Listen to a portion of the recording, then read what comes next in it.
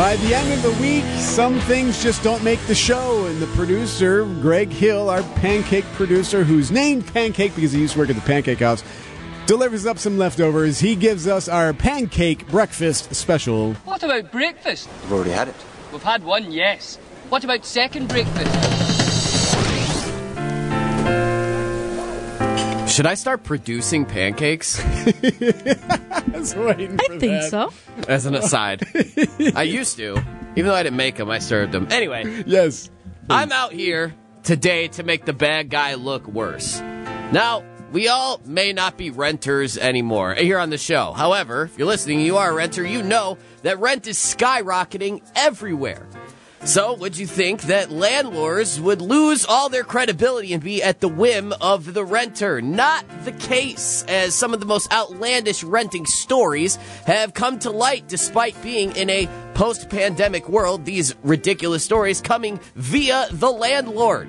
Meet, and I use that word on purpose, meet Michael Learer, owner of a 2 one-bedroom apartment building in Brooklyn, New York, in the Brooklyn Fort Greene neighborhood. The listing on this particular apartment describes these units as spacious with outdoor space and period details. Now, as Michael was hosting an open house, he would tell his future tenants what was required to stay at the unit. One, they would have to afford the $5,700 a month price tag. But that is not the ridiculous part of the story. $5,700 a month, I said.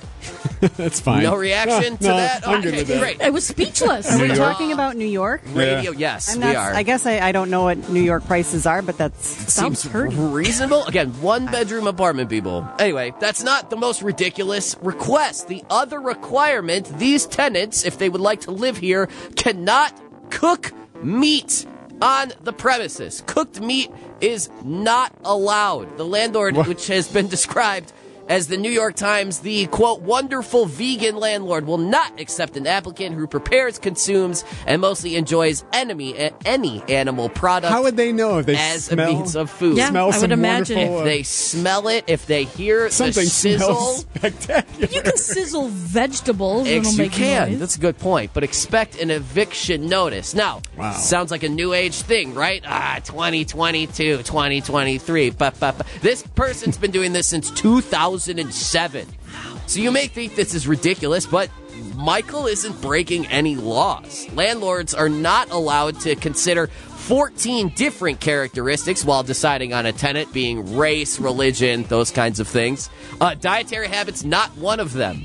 Not yet, anyway. Now, before you think Michael's a total monster, he says you can have cooked meats on the premises, but you just can't prepare them there. So you go off to the park across the street, grill them, and then come Good back. luck vetting that takeout one. is okay. What about Yeah, eggs? exactly. Can I eat eggs and So, cheese? eggs, No, see, not- that's a good point. They said No vegan, so animal. no. If it's vegan, no eggs, no cheese, none of that. Get ready to have the bouncer at the apartment complex check your grocery bags. I'm just kidding. No way. But, just as ridiculous as it could be. So what do we think of these respective landlord rules? Would you decide to live in this building, aside from the $5,700 a month, pay rent? But that's what I take exception with. But would you at least change your habits to try to live here? No. I mean, he can make his choice. He can set everything up the way he wants to. It's just, and he's going to get the people that he's going to get. It's like free market kind of thing. No, but I'm not First into mistake is living in New York. it. Well, bam! Michelle? There it is.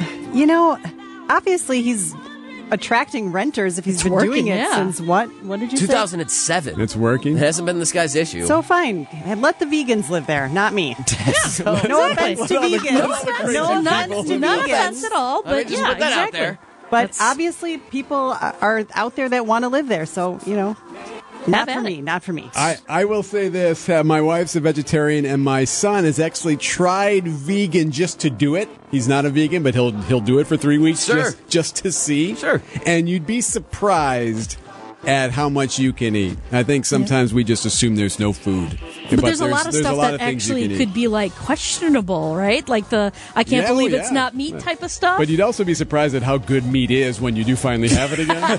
Anyway, go ahead. Yeah, so it's not a personal ban on sidewalk chalk, which is a real story from a landlord. It's not impersonating a police officer to get rent, also a real story from a landlord. Or making sure that no one of the opposite sex stays the night at your complex. Multiple articles, multiple accounts of that story being true. Although these landlords are glorified resident hall assistants, let's not forget that some tenants are just as crazy. Like the cat who chain smokes cigarettes inside of his unit below me.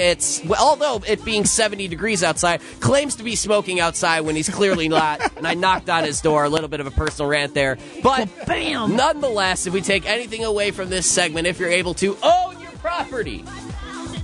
What? All right, so what I've learned there is that you get good equity if you own your property. Okay. Yeah, basically their investment is there. Pancake Breakfast Special. Thank you, Greg. What if you have lab meat? That'd be okay, right? See, how are we going to distinguish? See, lab meat, the vegans are going to have to come up with a way to deal with that, whether or not that's legit, okay or not. Well, it's got to be okay, right? Because you're creating it. Right. Well, there's plant-based meat. Right, exactly. Yes, so that's too. Stuff that, you're grilling that stuff. Yeah. Is the landlord going to come over? I'm like, well, you want to do the chemical makeup of this? This is vegan. Remember, landlords are seriously telling people the opposite sex cannot stay over. Yeah, so that's Buy a house. Thank you, Greg. Business headlines now, sponsored by Old National Bank. Get old. It's Siri Lesk from the Milwaukee Business Journal. Waukesha-based MRA expands into Ohio with the acquisition of a Cincinnati nonprofit that helps employers handle human resources matters. MRA now owns Employers Resource Association. North Shore Bank is building a new branch office in Oak Creek. The facility near the Drexel Town Square development will replace the financial institution's office on South Howell Avenue. And sporting goods retailer Hibbett plans a store on East Capitol Drive in Milwaukee. The business now has Wisconsin locations in Janesville and Platteville. I'm Sari Lesk with MilwaukeeBusinessJournal.com on News Radio WTMJ.